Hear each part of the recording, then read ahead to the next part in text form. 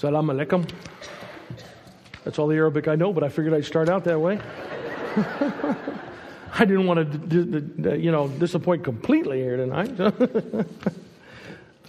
Before I say much else, let me thank Pastor Burgraff for allowing me to have this opportunity, and just say, as I have many times, and I have to keep saying it, what a wonder it is to be able to be a part of this church in any way, shape, or form. And we're very pleased, even though the circumstances are not what we would prefer, but we are certainly pleased that under these circumstances we're here, okay, and that you have taken us in such a wonderful way. And I want to thank every one of you. Everyone has just been so wonderful to us during this whole time, and I hope we can give back just a little bit. If you have your Bible, would you please turn to 1 Thessalonians chapter 2.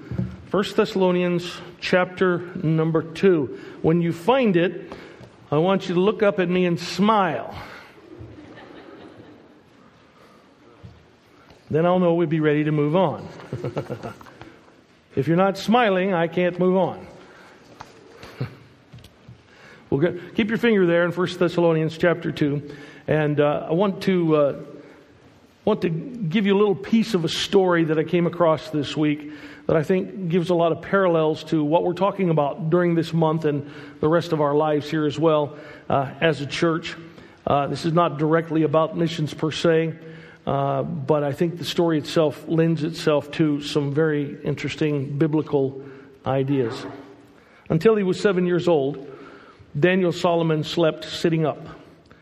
This wasn't because upright was a particularly comfortable position or because some exotic medical condition prevented him from straightening at the waist.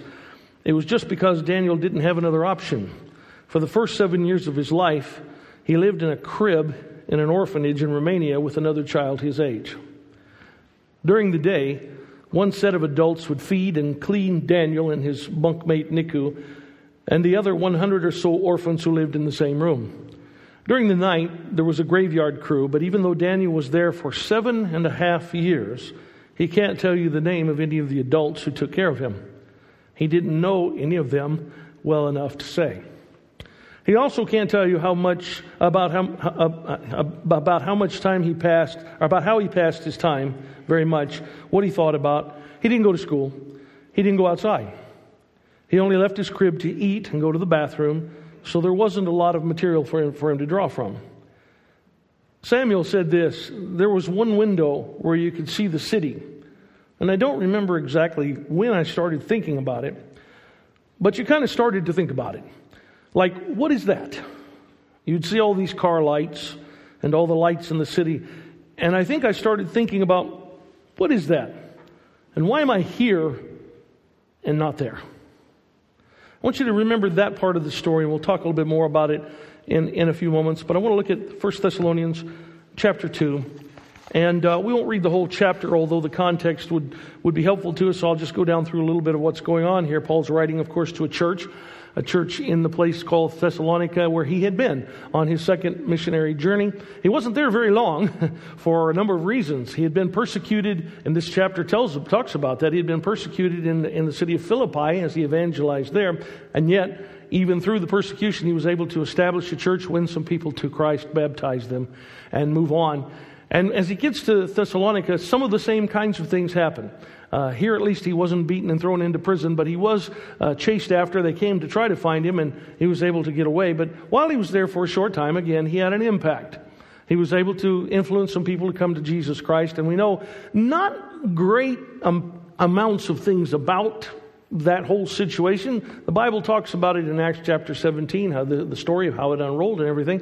But we don't have all of the details, but we have, interestingly, 2 books, 2 letters from the Apostle Paul written to that church. That is pretty important, I would say. That makes it a very important story for us to understand, certainly.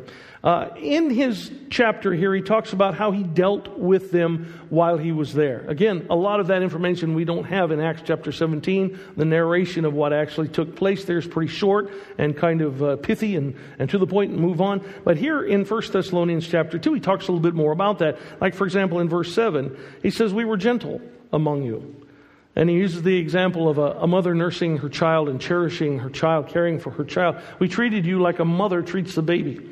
He said, that's the way we came to you. We didn't come in with guns blazing. We came in with a message of hope. Some people came after us and persecuted us. And he says in verse 8, he said, you remember our labor and travail, laboring day and night, because we would not be chargeable unto any of you, and we preached unto you the gospel of God. He said, you're witnesses in verse 10, and God also, how holily and justly and unblamely we behaved ourselves among you that believe. As you know, how we exhorted and comforted and charged every one of you as a father doth his children. First he talks about a nursing mother caring for the child. And now he goes on to talk about how a father takes care of the children. And we have an image here. We have a picture here of someone dealing with lost people as though they're needy children. And they are, aren't they? My mind goes back to that story of that young Romanian fellow, Daniel. He didn't have any of that for the first 7.5 years of his life. As I make a comparison to my own life, it's very stark. The first 7 years of my life were filled with a loving home and many, many, many opportunities to hear the gospel of Jesus Christ. In fact, it was when I was 7 years old that I made profession in Christ. So at the same time that Daniel is finally getting out of this crib, and I'll tell you a little more about that story in a moment, but at the same time of his life, that he comes out of that crib and has something new in his life finally, I'm accepting Christ as Savior, having had the benefit of hearing about it since I was born. What a stark contrast. I never had to sit and stare out a window all day long wondering what was going on out there. Though we weren't wealthy people, my parents still took us out of the house and took us places and showed us things, and we played and just had what we would call a normal life. What a stark contrast. What a stark contrast it is when we stop and think about the situation that most of the world is in. And we don't think about it a lot of times as Americans, how blessed we are. We do, in a sense, but we don't really maybe carry it to that degree. Maybe we don't stop and think of the fact that they're sitting somewhere off in the darkness, and they may see that somewhere, or kind of have an idea that somewhere out there, there's something better. There's a light. They may not know what it is. They can't identify it, but they know that somewhere out there, they've heard something. They know that there's something that would be much more satisfying to their soul. Paul goes on and talks about these folks and how they are such a blessing to him. In verse number 12, he says, we ask that you would walk worthy of God, who's called you into his kingdom and his glory. For this cause we also thank God without ceasing, because when you received the word of God, which you heard of us, you received it not as the word of men, but as it is, in truth, the word of God, which effectively worketh also in you that believe. For you, brethren, became followers of the churches of God which in Judea are in Christ Jesus. For ye also have suffered like things of your own countrymen, as they have of the Jews, who both killed the Lord Jesus and their own prophets, and have persecuted us. And they please not God, and are contrary to all men, forbidding us to speak to the Gentiles, that they might be saved, to fill up their sins always, for the wrath has come upon them, for the wrath has come upon them to the uttermost. He's talking about the general persecution, and in particular the persecution of religion. Paul brings up the persecution of religion here. But a lot of the Jews were even Christian Jews. We know this from the story. We know this from what the Bible tells us. A number of them were upset that the gospel was going out to Gentiles. And Paul here is in a Gentile place, and he said, I didn't hold back from you because of what my brethren, according to the flesh, had to say about it. I said, I didn't worry about that. I went because you needed to see the light. You needed to know the truth. You needed to be able to receive that which is not the word of man, but the word of God as it truly is. And so he went, notwithstanding even the religious persecution. And then in verse 17 he said, but we, brethren, being taken from you for a short time in presence, not in heart, endeavored the more abundantly to see your face with great desire. Wherefore we would have come unto you, even I, Paul, once and again, but Satan hindered us. And then he makes these comments, for what is our hope, our joy, or crown of rejoicing? Are not even ye in the presence of our Lord Jesus Christ at his coming? For ye are our glory and joy. The story again of Daniel, the Romanian boy, you heard the first part of his life. And somewhere along the line, a family in America decided that they wanted to help someone out. They didn't really know who, but they wanted to adopt a child who really needed to be adopted from somewhere in the world. And they began doing investigation.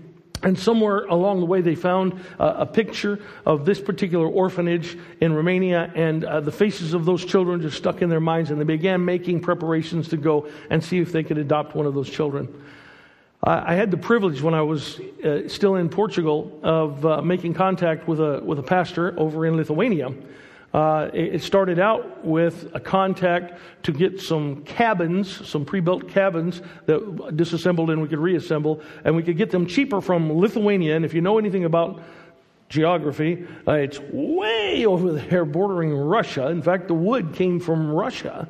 And then they would build these cabins, and we could get it cheaper that way and transport it all the way to Portugal for cheaper doing that than to buy it in Portugal or anywhere closer to us. It turned out to be that way. So when we found out about that stuff, we went over there. Barb and I took a trip over with some other missionaries, and we met this family, Adru Sinkevichus. I'm sure that's easy for us all to say.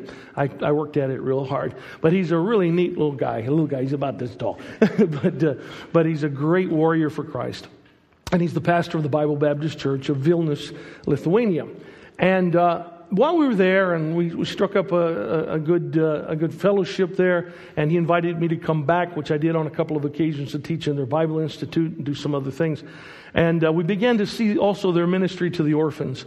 And I had never seen anything like it. I'd never really heard anything about these kinds of things. It's similar to what I'm talking about here with this Romanian orphanage. It might not have been quite that dire and drastic at the time that I was there, but at the same time, I didn't realize some things. When I think orphan, I think of parents have died, all right, and so the child is orphaned.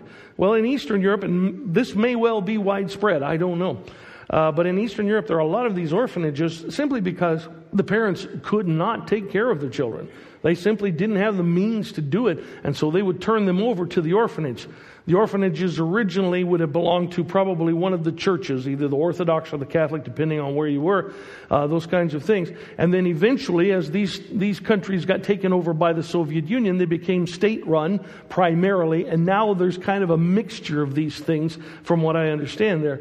But a lot of those children are not what I would think of as an orphan. They haven't lost their parents in that sense, but it's a heart-wrenching thing to see that the parents, when they turn them over, they take their hands off and walk away. From the experiences that I had there, the people that I talked to there, they never found out who their biological parents were. One of the pastor's sons married one of those orphan girls, and they're serving the Lord over there now, and she has no idea who her biological parents were, and she doesn't really pursue that because it's just not the way they do things, and so it's just a different kind of idea. But as you're thinking about that, what a horrible circumstance to be thrown into. But this young man had some hope come to him. He couldn't get out of there. He couldn't pack up and leave Romania and come to America or go somewhere else where he could have a better life. That just wasn't available to him. But someone saw his plight. Someone took a trip to Romania. And they said they looked through all the children there and they saw his face and they just couldn't take their eyes off of him for some reason. Whatever reason. And they ended up adopting this young man. What a wonderful thing that is. And they brought him to America. And his eyes were huge, and he was just thrilled with all the things that he was seeing and experiencing for the first time in his life at 7 years old. As I said, I'd had enough preparation by the time I was 7 years old to understand that I was a sinner, that I was on my way to hell, and there was nothing I could do about it in myself, but that Jesus had come. And that Jesus had died on the cross for my sins. I understood all of that by age 7 because I'd been taught it all my life up to that point. I had heard it from the pulpit every Sunday, every Wednesday night. I had heard this message over and over and over. And finally, when I was 7, the same age that Daniel gets to leave Romania, at that age, I had to accept Christ as my Savior. I had to. I just had to. I think a lot of you probably understand what I'm talking about. I don't remember a lot of details. I was only 7, all right? Give me a break. I don't even have the date or the time. I don't have that written down. I believe it was a Sunday morning service, so it was probably Sunday morning. That's all I know, okay? But I remember that over a period of services hearing the gospel, I got really nervous because all of this was beginning to make sense to me. And it wasn't a pretty picture, the first half of it at least. And I wasn't quite at the second half yet, where all I had to do was call on the name of the Lord so I could be saved. But I was under conviction. I felt it hard. I think there were fingerprints in the pew in front of me after those few weeks because I was holding on so tightly. And our pastor at that time would have an altar call at the end of the service, like Pastor Burgraff invites people to go over to these doors if they want to receive Christ as Savior, or if they need some counseling or whatever. He would call people to come to the front in the same way. And this day, I was standing just inside my mother in the pew, and as he made the appeal for anyone who wanted to be saved, I tugged on her skirt, and I said, "Mom, I need to go." Well, she got confused. And she said, "Not now, son. This is the most important time of the service." And I remember turning to her and tugging even harder on her skirt and saying, "I have to go right now." Well, she gave in to that, stepped out into the center aisle, and I stepped out into the center aisle, and I started to the front, and she started to the back. But and of course she saw what was going on and comes running back down, and she's a little excitable. But I remember the need, the urgency, and I don't want to be too crass, but that's exactly what my mother confused it for. It was that urgent. I must go now. And I came, and the pastor began to deal with me and show me again the truths from the Bible, and it was probably of the Lord that my mother went towards the back, because that gave me a little time to get alone with the pastor. Mom liked to be in charge of everything, so it might have been more confusing. Who knows? But anyway, the pastor took me off to the side, and he showed me again how I could know for sure that my sins were forgiven, and I was on my way to heaven. And I asked the Lord to save me as a 7-year-old boy. Freedom, right? And not freedom from horrible bondage of sin. I was only 7. How much trouble could I get into, right? But I knew down in my heart that I was a sinner. I knew that. And I knew I couldn't do anything about it myself. I needed Jesus to do it for me. And He had done it, and all I had to do was call on Him, and He would save me. At the same age that Daniel came to the States. And they said Daniel had about a 6-month kind of a honeymoon period where everything was going just great. He was having a blast. And then all of a sudden some things started cropping up. And they couldn't quite understand what the problem was. Well, you have to think it through from the end back. Now looking, if we look at the whole story and you look back, you kind of go, oh, of course. He had no idea how to deal with people. None. He'd never had to deal with people. He'd been isolated. He'd been in a darkness, if you will, for 7.5 years of his life, stuck in a crib, sleeping, sitting up. I can't imagine. I really can't. So issues began cropping up. The parents really didn't know how to deal with it either, because their experience was completely different. Their experience was like ours. They're just normal American people. They're going around living their life, and children don't act like this. Children don't do this for no reason, He started hitting people. He started throwing things.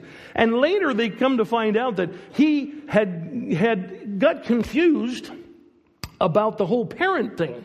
Okay? He didn't know about his biological parents. He didn't even know that there was a thing. All right? So his confusion was, these are my parents. And someone told him, you were in the orphanage because your parents abandoned you. He put that on them. He put that on his adoptive parents because they were the only parents that he knew of. So he's confused. He hated them now. You subjected me to that for 7.5 years. Things got crazy. And they went through all kinds of things as the years went by, as he was growing, and he was getting worse and worse. And they found some psychologists and psychiatrists that would try to help them, and they even gave it a name. They said it was attention deficit disorder. And he had never bonded with anyone. He didn't know how to, but they didn't understand why. They couldn't see it because there was this great chasm between them and the American life.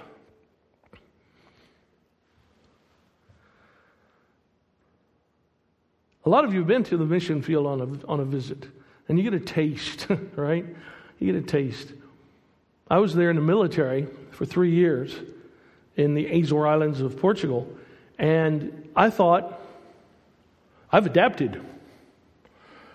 We're going to go back as missionaries. We figured all that out, and we're going to go back, and everything's going to be so smooth because we've already been here, and we already know. The thing is, when we were there for those 3 years, who did we hang out with? Americans. Where did we buy our groceries? Mostly on the American base, you see. When we wanted some American food, we would go to the restaurant on the base and have. We liked the cultural experience. That was fun. You go down and have a Portuguese steak. That's outstanding. Get some fish with the head on and the eyes and the whole bit. Great. That was cool. We were Portuguese. So we went back as missionaries, and we went back to the same island to start with, and there were already 2 Portuguese Baptist churches on the island, so we knew we weren't planning to stay there. We wanted to branch out where there were no Baptist churches, no churches at all other than the Catholic Church. And but the first year or so we were there studying the language. We're working with the military church and witnessing to Portuguese people and trying to learn the language and all those kinds of wonderful things. And now we've got it now. We're going to move over to this other island, the island of St. George Island. We're going to move over there. We've got it now. We got it figured out. We're really Portuguese now. We speak the language a little bit. Yeah, but for that whole year, we've been spending a lot of time with Americans. You see, Scott got hit by a car, and scary time, but he was okay. But we had to take him to the hospital. We were not allowed to use base facilities because we weren't military. I drove on the base and took him to the American hospital. I took him to the military hospital. Drove up to the emergency room, and I said, I'm not military. I'm American. I want you to help my son. And they said, okay, you'll have to pay. I said, I don't care. I was still kind of American. See? So you make a trip over to another place and you get exposed to it. You get a good taste of it. I'm not telling you not to do it. I think it's a great experience. But don't think that that's closed up the gap. All right? So when you think of someone who's over there, who is one of them, truly one of them, try to think of it in that light. They've not been exposed to what you've been exposed to, and you've not been exposed to what they've been exposed to. And when it comes to the gospel, they probably haven't heard it nearly as much as you have. There's a lot of people around you that you can say that about, I'm sure. So Daniel has all these problems, he has all these issues, and it's getting worse. They find him another young man who has the same disorder, attachment deficit disorder. It's a little different from the attention thing, right? It's attachment, right? Attachment deficit disorder. And they find this other young man, and this young man has made great strides, and so they put him together, and this is going to be your mentor. In about a month, the mentor killed somebody. These people are distraught now. These people do not know what to do. And a psychologist comes along, or psychiatrist, I can't remember which, who has a great idea. What you're going to do is you're going to force him to love you. This boy needs some tough love. You're going to force him to love you. And they're like, well, how do we do that? Well, you make sure he does everything you tell him to because it's good for him. Well, how do we do that? If you have to slap him, you slap him. And he needs a lot of your attachment. He needs to be attached to you. So if he's acting up, you grab him and you hold him down and restrain him until he gets over it. How many of you think that's a great idea? I don't know where this guy came from or anything. They sort of looked into it a little bit and finally said, that can't be right. Do you think you can make someone love you? We try, don't we? We really do. Do you think you can make someone love Jesus? You ever think about that? Just a thought. But that's what this guy thought could happen. Finally, they found somebody who had a different idea. And this man said, this is radical. And he said, but I've been studying it, I've been trying it. He said, if you're willing to try it, I'll back you up with it. We'll see what we can do. He said, I need you to quit your job for a while, ma'am. I need you to pull him out of school for a while. You're going to spend every waking moment together for about 3 months. And they were desperate. So they did whatever it took to make this happen. He said, I don't want you to be more than 3 feet apart at any time during this period of time. So they didn't. If he would go to the bathroom, she would stand outside the door. If she went to the bathroom, he would have to stand outside the door. All day long, they were 3 feet away from each other or closer. If she had to hand him something, he had to look her in the eyes directly before she would hand the thing to. She said sometimes it would take 20 minutes or a half an hour for him to receive the object she was trying to hand him before he would make eye contact. And this went on for 3 months. In the middle of this, they started trying to push a little farther, and they would sit all three of them on the couch, husband, wife, and Daniel, and she would reach over and take Daniel, and she would pull him over and hug him to the point of bringing him down onto her lap, not restraining him, but pulling him down onto her lap, and basically would lap over onto the husband's lap as well. And she said he didn't like it at first, but he went with it, and after a while he started liking it. And we would just sit like that and watch TV, but there was contact, there was attachment. So the person interviewing her asked this question, so you made him love you? And she said, no. No. Does he love you? She said, he says he does. That's all I know. But he's not trying to kill me. And he wants to be around me. And he does things for me. He doesn't run away. He doesn't act up. I see the psychologist in a sense, kind of like the Apostle Paul or anyone else who tries to nudge people towards Jesus Christ. I really think that's the ministry of reconciliation, in all honesty. We want to beat people over the head with it. I want people to get saved. Either we want it so bad that we beat people over the head with it, or we just get to the point of, they're so different. They don't think like I do.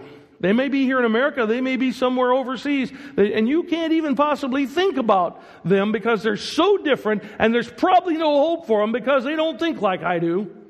What's the point? What's the point? And this lady and her husband could have thought that way about that child. They were encouraged to do so many times. They were encouraged to just send him off. This will never work. But they said, no, we love him. We don't understand him. He's not like us. He's got some issues that we just can't get our heads wrapped around. Do you feel that way about lost people? Do you feel that way about people all around the world? When we went to that other island over there in the Azores, and we landed thinking we're all the way Portuguese, and there was no other human being on the rock that spoke English. There was not a supermarket on that rock. I'm just talking about the living situation, all right? That's just the minor stuff, but it's big when it hits you like that. There was a tiny little store that you had to brush the dust off the cans because nobody bought canned goods, and you had to pay like $4 or $5 for a can of peas or something. Everybody grew their own, or had friends that did, or there was some sort of cooperative thing going on. And we didn't know anybody, and nobody knew us. And all of a sudden, boom, we're isolated. We're isolated. We're not Portuguese after all. When we find out the religious aspects of it, we knew some. I mean, you study it. You go to Bible college and you learn about it. And we'd been there some. And I've read books. And then you get there and see it in real life. And you go, I don't think like this. I just can't even wrap my head around it. And so what do? You just give up and walk away. Right? Unless you really love them. Regardless of what the differences might be, regardless of their culture, regardless of the fact that they may hate you, like Daniel hated his parents for a while. Really doesn't have anything to do with it, does it? The Bible tells us very clearly that we were enemies of God. And while we were yet sinners, Christ did a whole lot more for us than we'll ever do for anyone, probably. He died for us. And someone along the way nudged me toward Christ. They didn't beat me over the head about it. They didn't give up on me because I hadn't gotten saved yet. They just kept nudging me. And Paul talks about these folks there in the end of that chapter, 1 Thessalonians 2. He says, "For what is our hope? Or joy? Or crown of rejoicing? Or not even ye at the presence of our Lord Jesus Christ at his coming? For ye are our glory and joy." Who? People who had a different culture from him. Probably spoke a different language. Their religious background was totally different. There were some Jews there, but there were a bunch of others that were not. Not even monotheistic. Completely different in every possible way. We like to think about the crown, and there's nothing wrong with that. I like the idea of being rewarded by the Lord. I do, for faithful service. We've slogged through some things and felt like we were being martyrs, when in reality we were just unjust servants the whole while. And I like to think that maybe there's a reward for that. And then when I really stop and think about it, and when I read this here, the crown's mentioned, and that's wonderful, but it's a crown of rejoicing. And what does he say before that? You're our hope. You who are so different from me and us. But I see what can happen if I will take the little light that I have and present it to you. And I see how nudging you towards Christ can actually make a difference to where at least some people in that city will bow their knee to Jesus Christ. You're my hope. My hope of the ministry is exactly that. Is that somewhere along the way I can nudge somebody toward Christ. My hope as a Christian who has been sent out by the Lord Jesus Christ to go and preach the gospel, regardless of whether I'm a pastor or a missionary or whatever, my hope is this, that some have heard and received the Lord Jesus Christ. And that brings a joy. That if I never get a reward and never get a crown, I'm doing okay. I wonder if we see it as a joyous thing. Oh, we will. We will rejoice in, hearing about people coming to know Christ. I know we will rejoice in that. But I wonder if that's the thing that really motivates us in our daily life. The lady in the story, Daniel's adoptive mother, at the end of the story, the interviewer is asking her, you say you couldn't make him love you. She said no. But he did stand up at his graduation and declare to the world that he loves his mom and dad for all they've done for him. He said, did that make it all worthwhile? She said, I didn't need it. It was nice. It was nice. But I didn't need it. Because I saw him change. I saw the difference when he got attached to us. Does it fill you with joy? Or are you just looking for applause and a crown? I don't know, whatever. Are you looking for somebody to pat you on the back? Good job. Brought another one to Christ. Oh boy.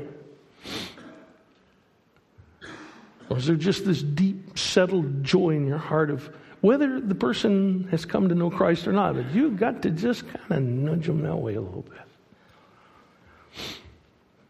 I think that's what it's about. I think Jesus said it very well. He usually does. Now, before I get to this part, I have to bring up the other part. I know that we hear all the time, touch not, the world, don't be a friend of the world. All very true. All very true. But I'm afraid sometimes that we get so fundamentalist that we forget that there's some people out there that are hurting and they're in the darkness and they need somebody to touch them. I'm not saying do what they do. I'm not saying get yourself messed up in sin. And if you're a young person here, you talk to your parents before you get involved in anything. And your parents hopefully have enough wisdom to guide you in that. But are we afraid to get out there and get dirty with them a little bit? Here? where it should be as comfortable as anywhere in the world, or possibly to pick up and go somewhere else where you don't understand it all, where you don't get it. I could tell you story after story after story of things that I don't understand to this day why Portuguese people do it that way. Doesn't make any sense to me, but it doesn't have to. And it shouldn't stop us from nudging them toward Christ. Jesus, sure, talked about not loving the world. The disciples, the apostles who wrote, talked about not loving the world and staying pure and undefiled. And all those things are absolutely true. But Jesus, as he gave his high priestly prayer, right before he was being crucified, he said this, I've given them your word, talking to his Father, and the world has hated them because they're not of the world, just as I am not of the world. That's just an automatic thing, right? I do not ask that you take them out of the world. What? What? If you don't want me to be tainted by the world, why don't you just take me out of it? Well, okay, don't take me to heaven, but at least let me sit in a good church. And don't make me go anywhere else where I might get dirty. But he said, I do not ask you, Father, that you take them out of the world, but that you keep them from the evil one while they're out there in it. They're not of the world, just as I am not of the world. Sanctify them in the truth. Your word is truth. And then he says these words, which is the gospel message, which is the great commission here in the book of John. He said, as you sent me into the world, so I have sent them into the world. In that way, you see. Jesus got real dirty in this world. Jesus came to a place where every custom was opposed to him, where every thought was evil continually. And yet he loved us so much that he came and, among other things, nudged us toward the Father with the truth. A pastor was talking this morning in Sunday school about the difference between Jesus and Herod and those contrasts, in the character of Jesus. Yeah, Jesus had some harsh words for some people, religious guys mostly. When it came to sinners, he was without sin. A number of passages declare that. We know that to be true. And yet he was with sinners almost all the time. Father, don't take them out of the world. Just sanctify them. Set them apart in the truth. Don't let them slip away from that. Don't let them do things that will go against that. Your word is the truth. As you sent me into the world, so I have sent them into the world. And for their sake, I consecrate myself, that they also may be sanctified, set apart, made holy in truth. I'm not preaching against personal sanctification and purity. It's super important. But where does it take us?